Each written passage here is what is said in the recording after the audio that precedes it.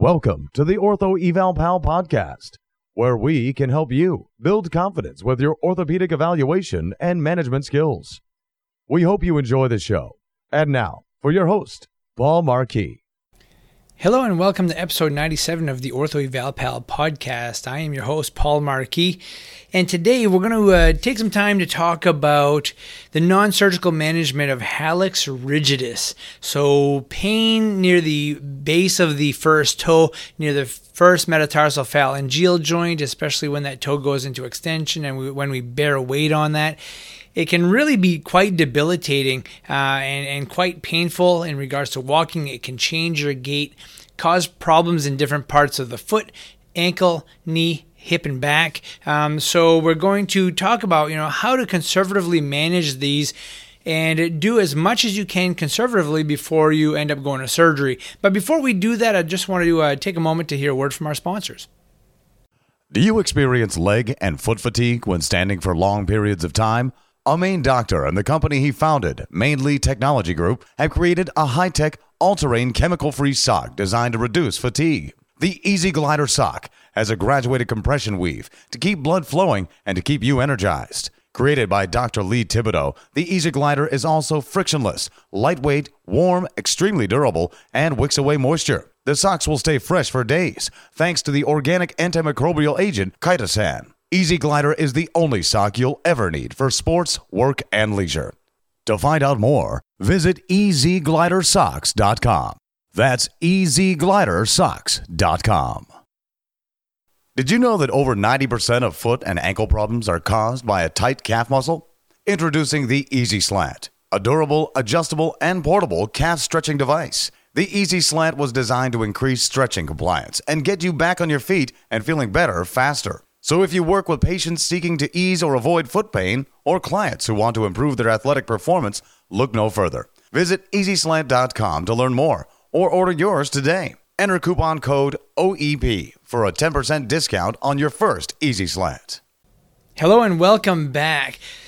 So, more often than not, hallux rigidus is caused by, arthritis in the first metatarsal phalangeal joint, but there are other issues that can give you some discomfort. You can have sesamoiditis, you can split the tissue between the sesamoids that can cause you pain in that area. So anytime you have kind of an extension pressure on the end of the toe and the toe goes into extension, it can cause you quite a bit of discomfort. And oftentimes, that is most limited by spurring around the joint or even just some capsular stiffness around that first metatarsal phalangeal joint. So, what do you do with this when you see it? Obviously, most of the time it's a structural problem. You do an x-ray, you see all kinds of spurs, and the first thing you think about is, well, there's nothing you can do in therapy to help this.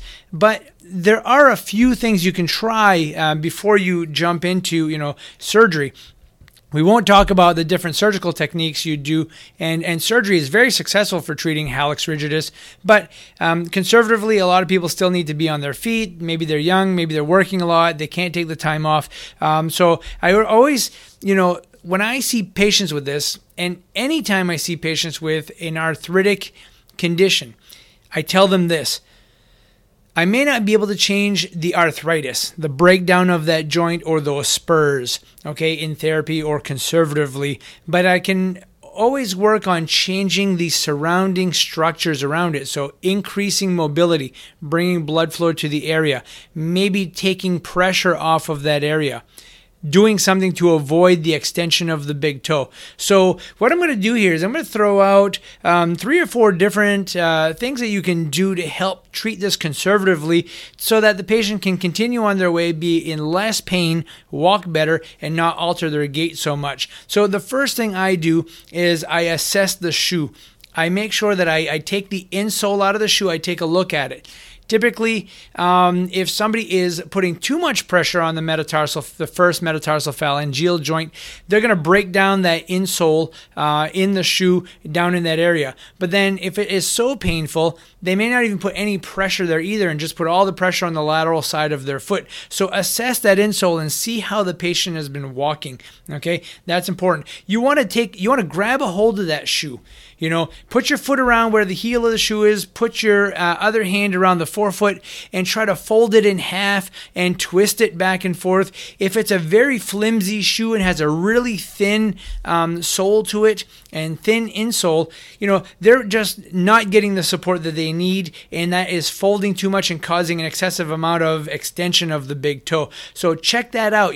Sometimes just putting patients in a rocker bottom shoe can make a world of difference, because the rocker bottom shoe has a nice stiff outer sole, and it doesn't fold up so easily, so you don't get too much extension of the great toe, and can be very helpful in people with hallux rigidus. So take a look at that shoe, assess it, see what that looks like. Number 2, you may want to consider a custom orthotic. Now, you can try to mess around with a temporary orthotic and offload it in certain areas. I like to build a custom orthotic. It's something I've been doing for the last 12 to 13 years and have excellent results with this. So if they're putting an excessive load in the bottom part of that MTP joint, you may want to cushion that area with an orthotic. You may want to take a little load off there. Sometimes I will do a metatarsal bar under just proximal to that metatarsal phalangeal joint so that it takes a little bit of a load off. And as a result of doing that, the great toe doesn't have to go through so much extension in the terminal stance phase of gait. And that can give you some relief. The other thing I've tried on and off, and this is a trial and error thing, I have some people who do really well with this, and I have people who don't, but I keep carbon plates on hand here at our office, and I will put a carbon plate underneath the insole of the shoe and try to stiffen up. Basically, this plate is very, very, very thin, but very rigid, so it doesn't allow the forefoot part of the shoe to fold very easily and cause an excessive amount of extension. So if the patient is having pain with hallux rigidus because the big toe is extending too much when they walk, they generally will do better with a carbon plate. If they are having a pressure problem under the first metatarsal phalangeal joint, sometimes that carbon plate under there is just a little too much pressure for them. So you have to kind of play with that. That's why I like to put the plate in, have them walk with it, and take it out and have them walk with it again. They will notice an immediate change in how they walk. So I like to trial and error with that a little bit. And sometimes I'll build a custom orthotic and have a piece of carbon plate placed underneath the first metatarsal phalangeal joint to prevent that extension, and they can do really, really well with that. So a combination of things with the orthotic can be very helpful with hallux rigidus. The next thing I do with all of my hallux rigidus patients is I put them on a calf flexibility program. Either they pick up an easy slant, and I have them start at the lowest incline and have them work their way up, increasing their flexibility. Because if they have a really tight calf, they will put an excessive amount of pressure for a fraction of a second longer on the metatarsals when they're walking, especially in that terminal stance phase of gait. And if they have a really tight calf, they're also going to have to extend that big toe even more and put more pressure there. So I place all of my hallux rigidus patients on a flexibility program. Either I have them build their own slant board or they purchase an easy slant, but I do that with all of them. I actually do that with many of my foot and ankle issues because I know there's such a high incidence of foot and ankle problems because of a tight calf. And oftentimes, just by doing the stretching while waiting for an orthotic for 2 weeks or week to 2 weeks, they see improvement already when they come back to pick up the orthotic. So I find there's some real good benefit there. Some joint mobilizations can be helpful to that first ray, but I really wouldn't kind of ream on extension or flexion and really stress those spurs too much. I have patients avoid barefooted walking because that, especially on hard surfaces, that causes a lot of irritation, inflammation to the area. And if you've tried all of these things and they still are not successful, still having some discomfort, they're limping, I would then, drive him in the direction of seeing a surgeon and possibly having, like a joint replacement and or fusion, developing a rocker type position of that big toe, or any other procedure that may be helpful, a cleanup procedure to help get rid of those spurs. But as far as conservative treatment, we've had, really good success with what I talked about today.